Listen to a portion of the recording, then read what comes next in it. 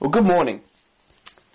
Before I begin my first official Sunday sermon as pastor of this church, I want to remind myself and to remind yourselves, or perhaps inform yourselves, of the charge that is placed before all pastors.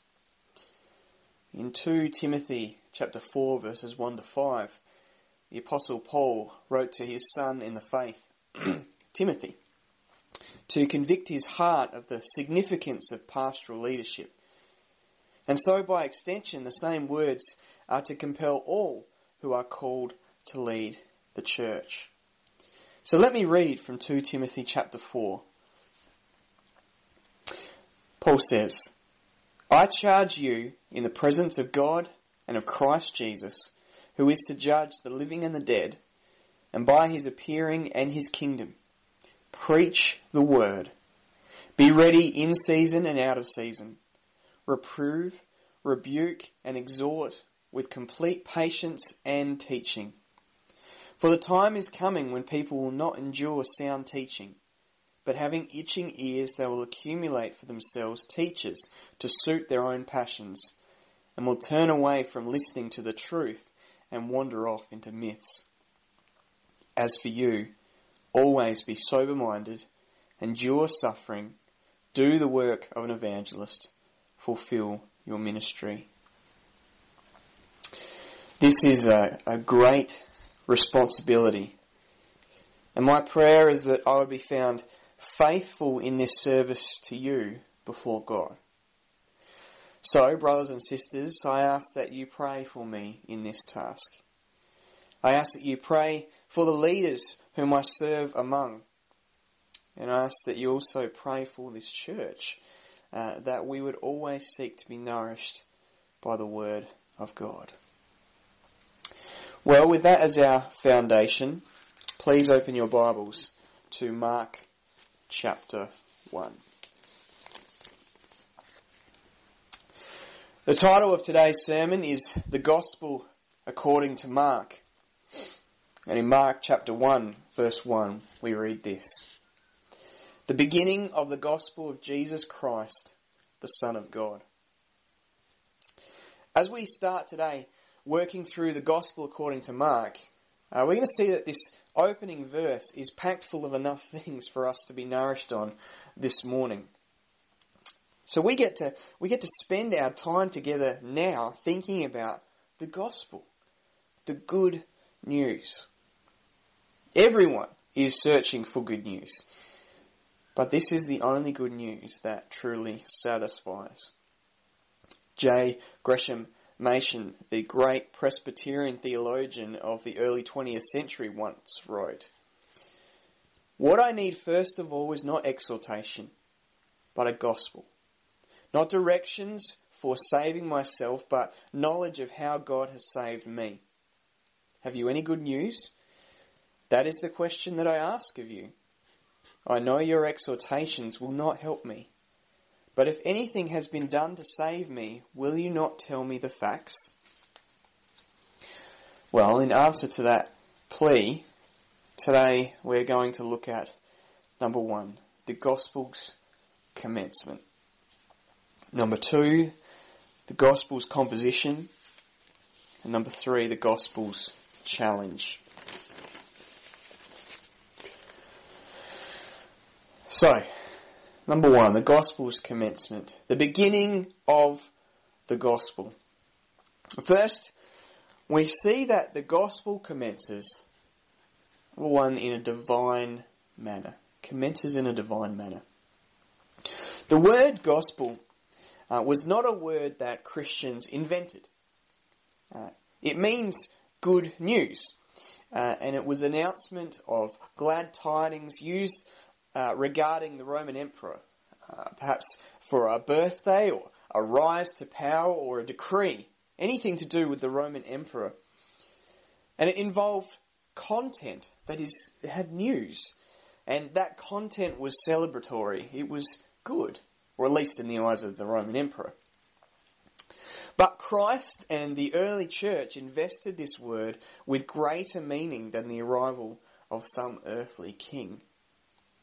The gospel became the arrival of God's kingdom and the arrival of God's king. Gospel was now used in a divine manner. And so the gospel, the good news, became a technical or a specific word for the salvation that God has provided through Jesus Christ. And all that entails the forgiveness of sin, a new righteous status before God, reconciliation to God, and eternal life. In an objective sense, the gospel is the person and the work of Jesus Christ, his holy life, his substitutionary death, his bodily resurrection, and his ascension to the right hand of the Father in heaven. In a subjective sense, is how we experience it, it is the means to obtain the blessings of Christ. We know that is by grace alone, through faith alone. This is outlined for us by the Apostle Paul in 1 Corinthians chapter 15. That great chapter. So if you turn with me to chapter 15, and let me read. Paul writes, "Now I would remind you, brothers, of the gospel I preached to you, which you received, in which you stand, and by which you are being saved, if you hold fast to the word I preached to you, unless you believed in vain." So there it is, belief, faith. Verse 3, "For I delivered to you as of first importance what I also received, that Christ died for our sins in accordance with the Scriptures, and that he was buried, and that he was raised on the third day in accordance with the Scriptures, and that he appeared to Cephas and then to the 12, and then he goes on and lists the more appearances.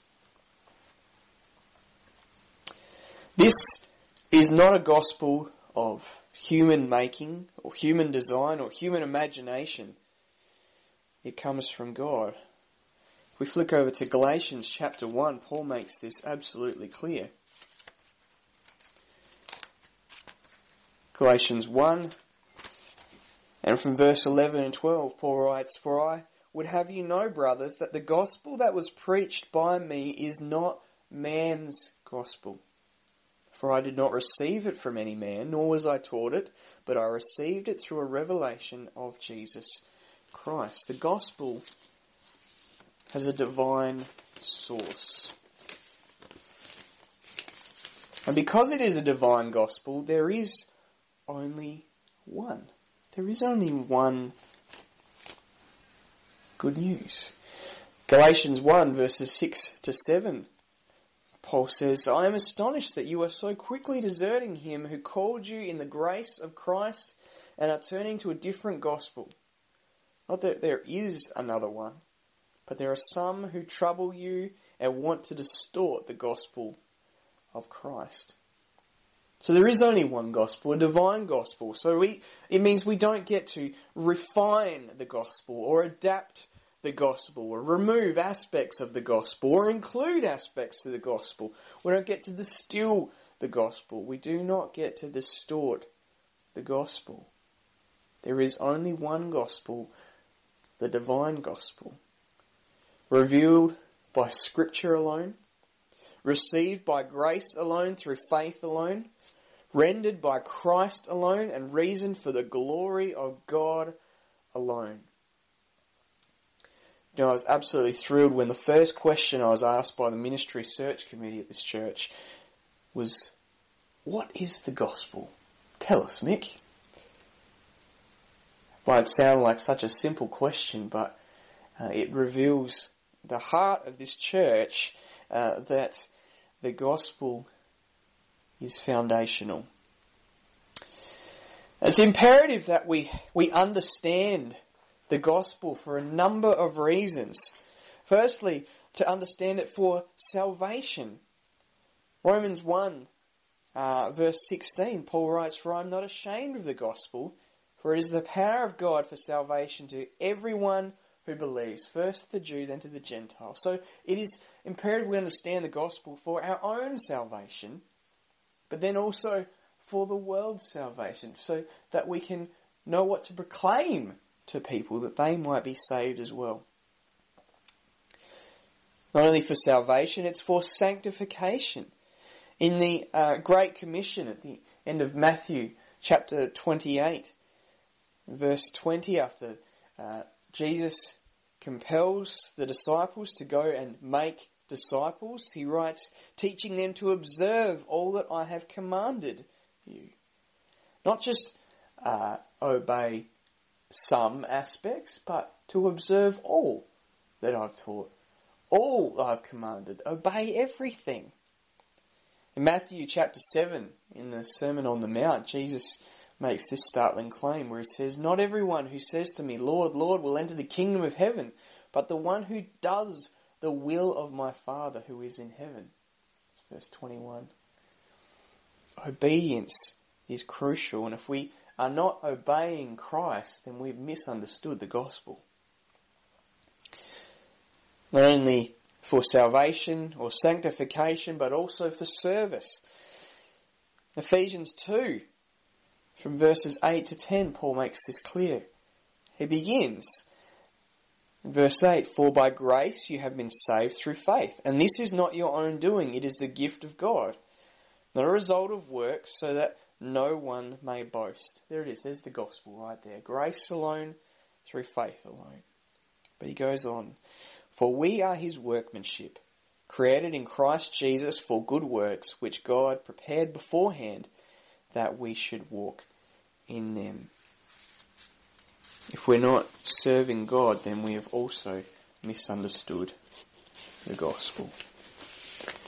So the gospel commences in a divine manner. Secondly, it commences in a distinct manner. While there is one gospel, which the technical word, the specific, which is the person and the work of Christ, we recognise that there are actually four gospels, four accounts of the person and the work of Christ, his earthly ministry. They're written with distinction. They have different authors. They're written to a different audience, and as a result, they have different aspects. Now, these four Gospels, they supplement each other. They're adding further information. Not each Gospel account has everything that the others do. But while they supplement, they also complement each other. They tell the one story. There's four pieces of the one pie, not four different pies. And so they provide the full character of Christ and the full circumstances of Christ's earthly ministry. And within these four accounts, there are no contradictions in any aspects. There is consistency, there is harmony in the geography, in the history, in the chronology. No aspect is out of place. The testimony of the early generations of the church and the consistent belief throughout the first 17 centuries has been that Matthew, Mark and Luke were three independent affirmations of the gospel. They each wrote separately without any knowledge of the other's work, and they're similar in content. They've got a similar view covering the same kind of things. That's why they're given the name synoptic. So we refer to Matthew, Mark and Luke as the synoptic gospels.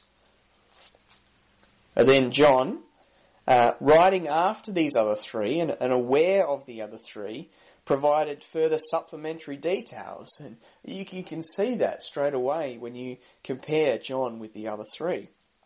John adds certain events that took place that are not recorded in the others.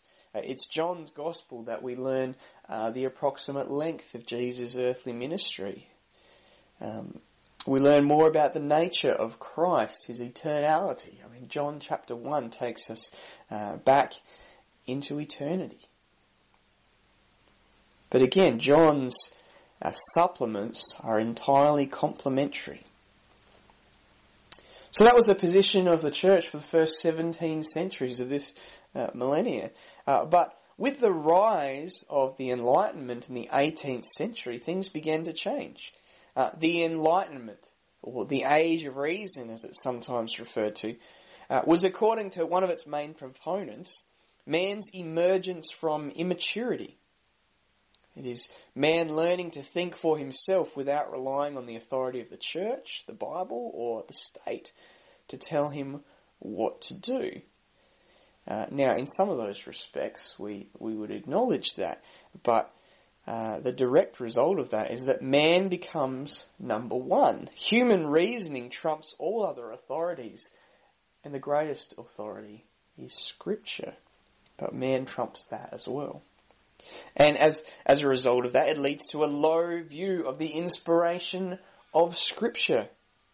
And it leads to searching for rational explanations for how we ended up with Matthew, Mark, and Luke being so similar.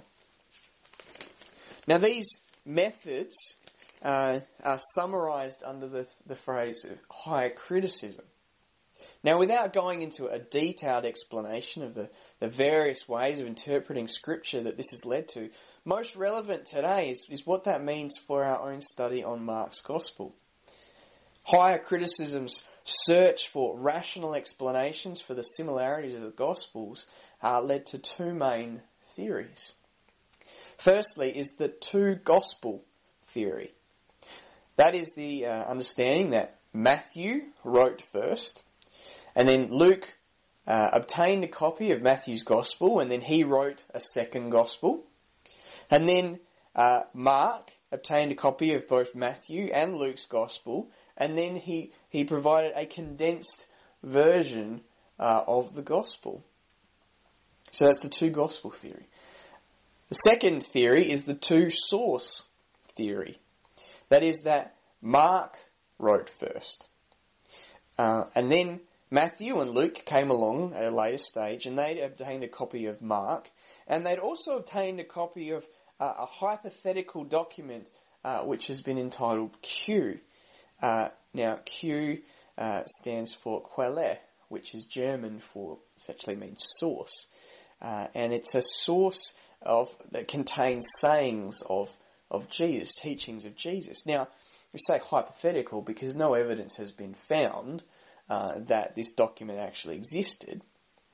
But so here, Matthew and Luke, at different stages, they had a copy of Mark and this Q document, and then they added in, supplemented that and made their own gospel. But more complicated to this mess is that there are aspects in Matthew's gospel that are not mentioned in Luke's gospel and not found in Mark or this supposed Q source. And so scholars have supposed that Matthew had another source, a third source, and they've creatively termed that M.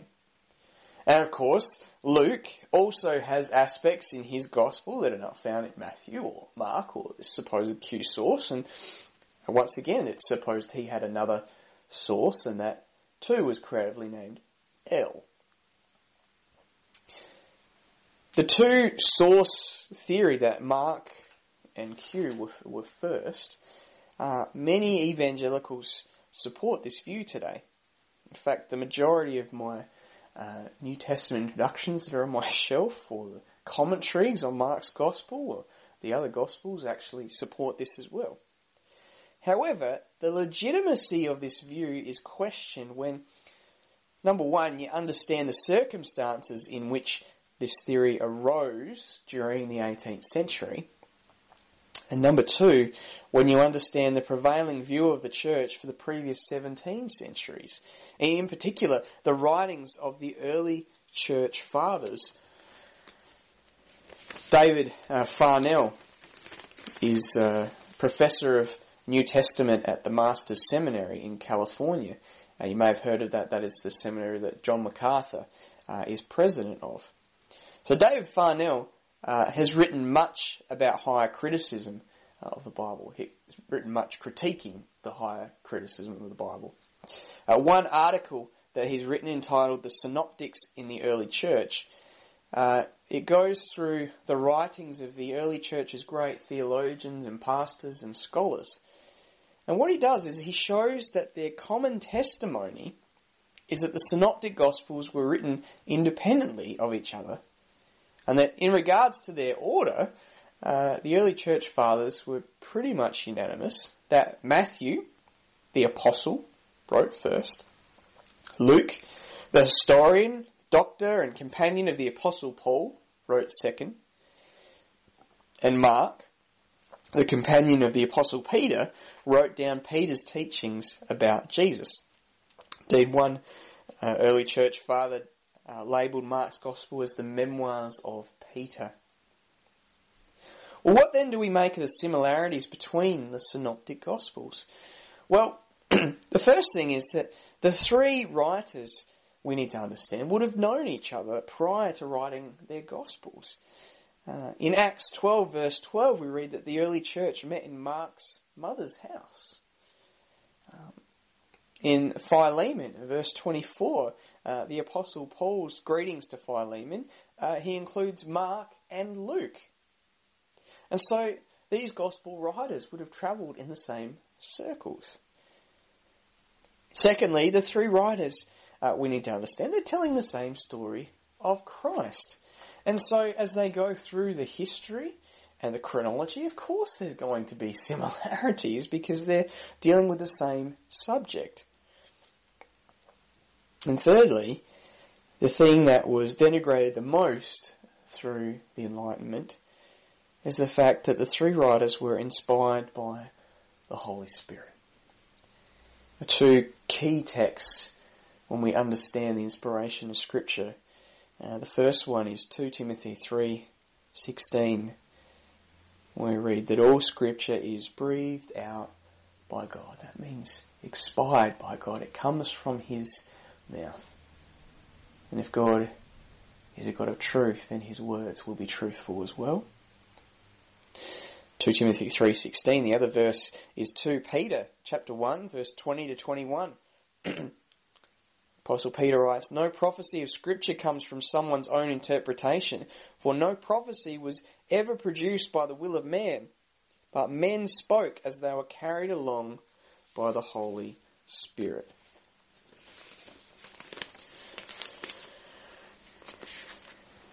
Now more could be said. I also realise that what I've just shared here might be different from some of the views or understandings that you might have.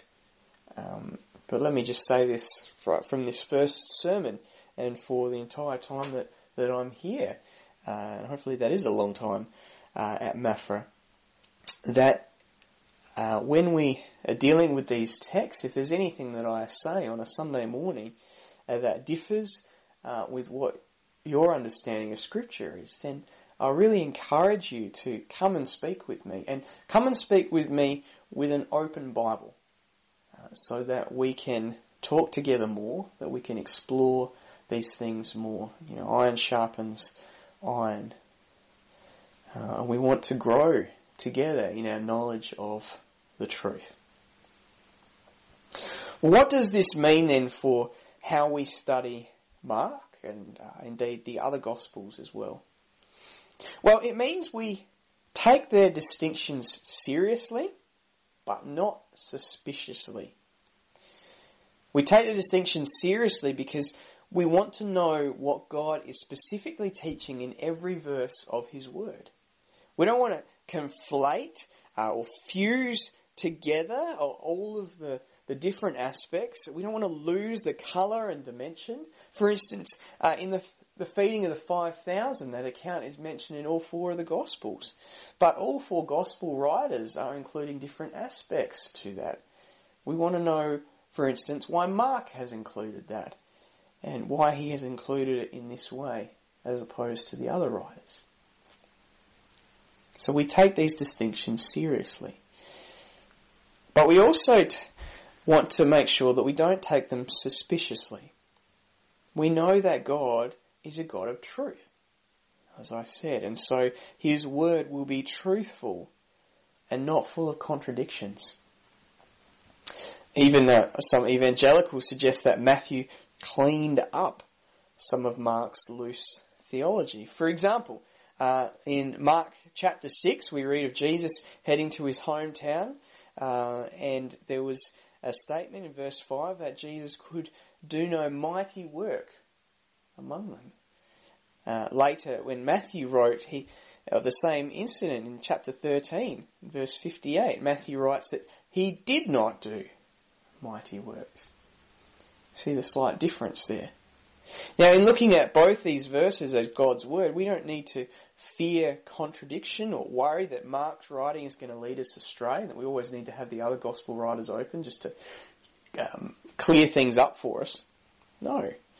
Mark, under the apostleship of Peter and under the authority and inspiration of the Spirit of truth, Mark wrote exactly what God wanted to be written, to be read, and to be proclaimed for centuries to come. So, the gospel commences in a distinct way. And number 3, the gospel commences in a direct manner. Mark starts at the beginning of the public ministries of John the Baptist, who was the forerunner of the Lord, and then straight into Jesus as a public ministry, who is the Lord to come. Matthew and Luke, they take time to describe the birth narratives of Jesus. And then John, he takes us right back into the eternity of Jesus. Mark gets us straight in with hits the ground running. Mark frequently uses the words immediately and the words then, and he keeps his account moving swiftly along. His pace is he starts with pace and continues with pace and ends with pace. Mark has far less of Jesus' teaching material, but there is a great focus on his deeds, and it's indeed with these actions of Jesus that actually reveal his character and who he really is. These features align with the historic testimony of the early church that Mark transcribed Peter's teachings for the Gentile audience in Rome, people who were practical and action-driven, but also a people who needed direct encouragement and strengthening. We understand that Mark wrote in the late 50s or mid-60s at a time when the persecution of Christians in Rome was about to increase rapidly. We know of the Emperor Nero operating or reigning in about AD 64, and the great persecution that broke out of the church, broke out upon the church at that time. Every word in the Bible is true and trustworthy and useful for teaching, rebuking, correcting and training in righteousness. But depending on our circumstances, we may need to hear certain things more often. With the frequent shifting of culture's tide against Christianity, we see that more and more in the news every week. Perhaps Mark's account is just what we need right now. So that is the Gospel's commencement. Well, now we see the Gospel's composition. What is the Gospel? What is the news that is so good? What does it contain? What is it composed of? Well, firstly, it contains the message of Jesus. The beginning of the gospel of Jesus. That little word "of" in front of Jesus is, I think, designed by Mark to be quite ambiguous. He does it for a reason, because you see, it could be understood as either the gospel that Jesus preached or the gospel about Jesus. Now, I think Mark designed it to be ambiguous because it's both. He wanted to get a deeper understanding. Jesus delivered the message, and the message is Jesus. Jesus is the source and the subject. He is the composer and the composition. He's the proclaimer and the proclamation. He's the announcer and the announcement. Jesus delivered the message in Mark chapter 1 when Jesus begins his public ministry, what is the first thing he does after he comes from his baptism and the tempting in the wilderness? Mark chapter 1 verse 14. Now after John was arrested, Jesus came into Galilee, proclaiming the gospel of God and saying, the time is fulfilled and the kingdom of God is at hand. Repent and believe the gospel. He's delivering this message. And it adds to the divine manner, doesn't it? He's the source of the message. He's the source of this good news. But not only is he the one who delivers it, he is the message. Many times the gospel is linked so closely to Jesus' own person. In Mark chapter 8, verse 35, Jesus says this, for whoever would save his life will lose it, but whoever loses his life for my sake and the gospel's will save it. There's such a tight connection between the gospel and Jesus himself. And of course, other writers in the New Testament bring this to the fore. Apostle Paul in his letter to the Romans states this as he opens. Chapter 1. Paul, a servant of Christ Jesus, called to be an apostle, set apart for the gospel of God, which he promised beforehand through his prophets in the Holy Scriptures, concerning his Son, who was descended from David according to the flesh. Then in verse 9, for God is my witness, whom I serve with my spirit in the gospel of his Son. The New Testament writers understood that Jesus is the message. And indeed, we understand that from Mark's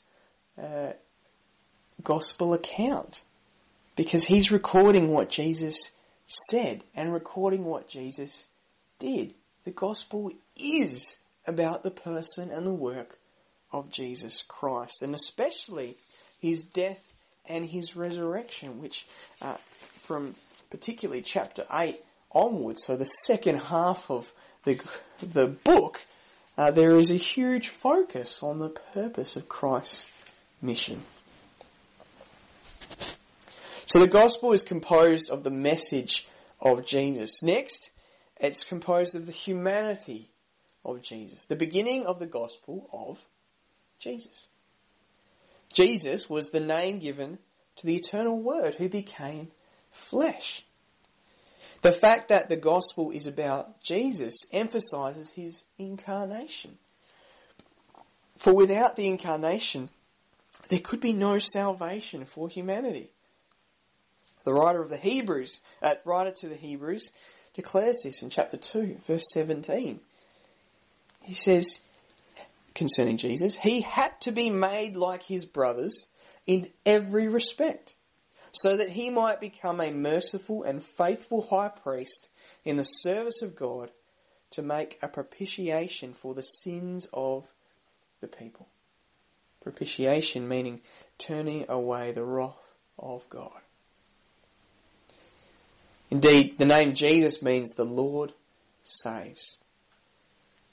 Matthew chapter 1 verse 21, when the angel appears to Joseph in a dream, explaining what was going to be happening to his fiancée Mary, the angel says to Joseph, she will bear a son, and you shall call his name Jesus, for he will save his people from their sins. Now, if John's gospel is known for emphasizing Jesus' deity, then Mark's gospel is known for highlighting Jesus' humanity. But as I made clear earlier, all the evangelists are sharing complementary aspects of the same gospel, not four different Jesuses, but rather four different witnesses to Jesus. And so the deity and the humanity of Christ are not aspects of greater or lesser importance. They are both crucial. Our salvation stands or falls on both.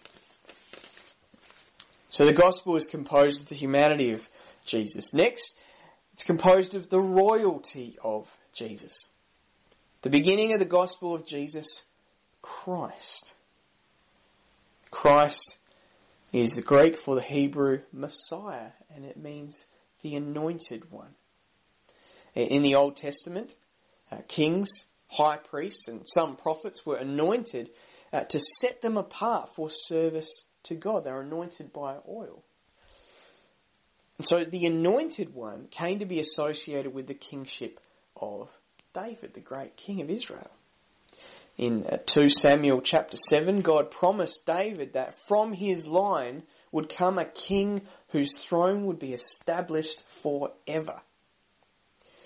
By the time Jesus' ministry began, Jewish expectation was that the Christ would come and deliver the Jewish nation from the Romans. That was certainly the disciples' understanding.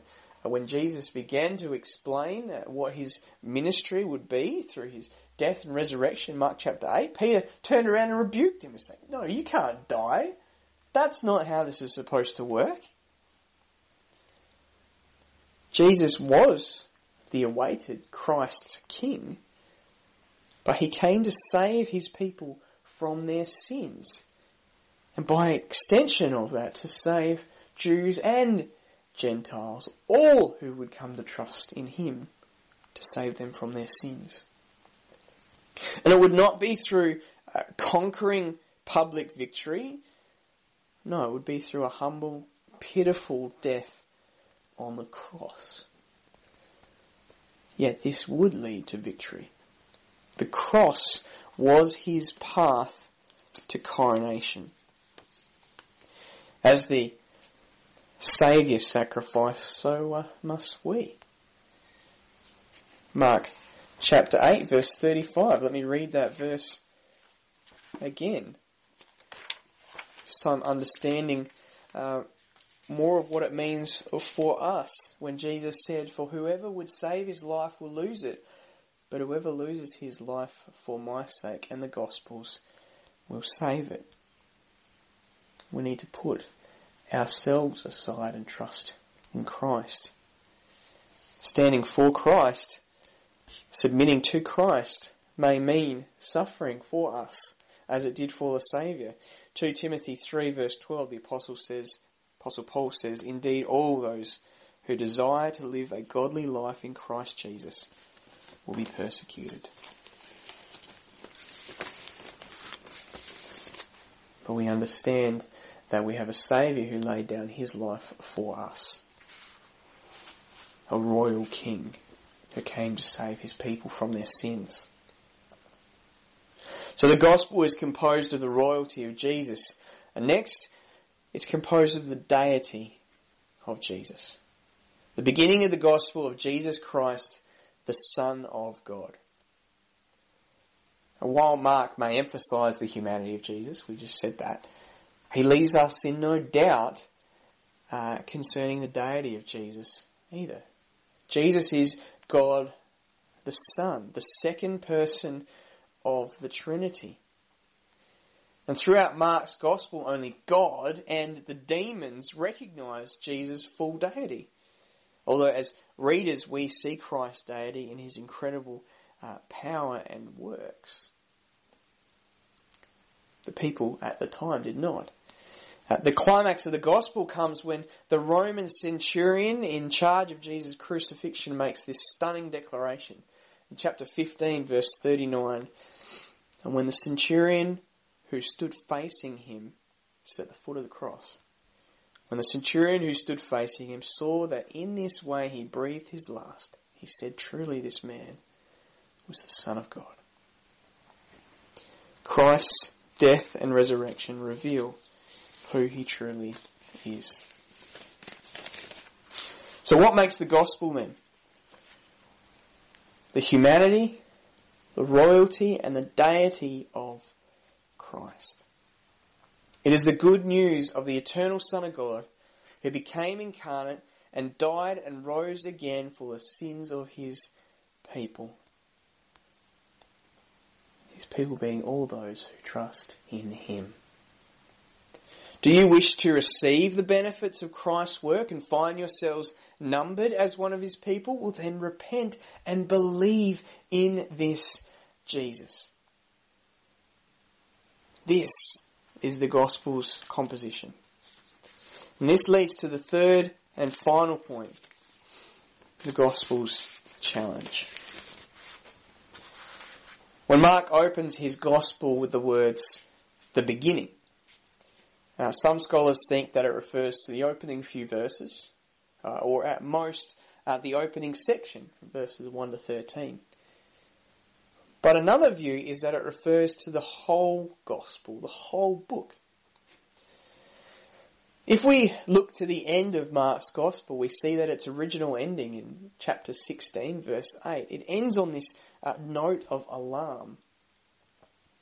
After the women see the angel in the tomb of Jesus, we read, they went out and fled from the tomb, for trembling and astonishment had seized them, and they said nothing to anyone, for they were afraid. And so the gospel ends as abruptly as it begins. The question Mark leaves his readers with is, how will people respond to the message of the good news of Jesus Christ, the Son of God? Mark has recorded its historical beginnings, but that's not the end of the story. The question is, what will people do with this good news? In a way, it reflects the experience of Mark himself. He was part of the missionary trip with Paul and Barnabas that we read about in Acts chapter 13, but what happened? He deserted them along the way. He turned back. Now, by the grace of God alone, he was restored to ministry. And he eventually became a significant help to both Peter and to Paul. And then God used him to write down Peter's accounts to form the gospel that we're beginning to look at today. Of course, Peter himself knew experience of faltering. Before the Lord, he denied the Lord 3 times, but then after the resurrection, Jesus graciously restored him, that he would become a great apostle. The challenge placed before us by Mark, through the inspiration of the Holy Spirit, is how will you respond to this good news about Jesus Christ, the Son of God? If Jesus truly is who he says he is, then you must respond in repentance of sin and faith in him. And by faith, I don't mean just a head knowledge and acknowledgement that Jesus is who he says he is, but faith is more robust than that. Faith is in commitment and submission and obedience to Jesus Christ. So let this day be a new beginning. Hear this news, because it is good. Let's pray. Father, we thank you that you have revealed yourself to us through your written word, and you have revealed yourself mightily and finally through your Son, Jesus Christ. As we begin this study on Mark's Gospel, may we grow in our knowledge of your Son. May we understand truly what this good news is, that we may understand it for our salvation, our sanctification, and for service to you. May you be working through each one of us here and collectively as a church, that we might proclaim this good news, the only good news that this world can know, that they too might come to respond in repentance and faith in the Lord Jesus Christ. We thank you for this good news. We thank you that you are a good God. In your Son's precious name we pray. Amen.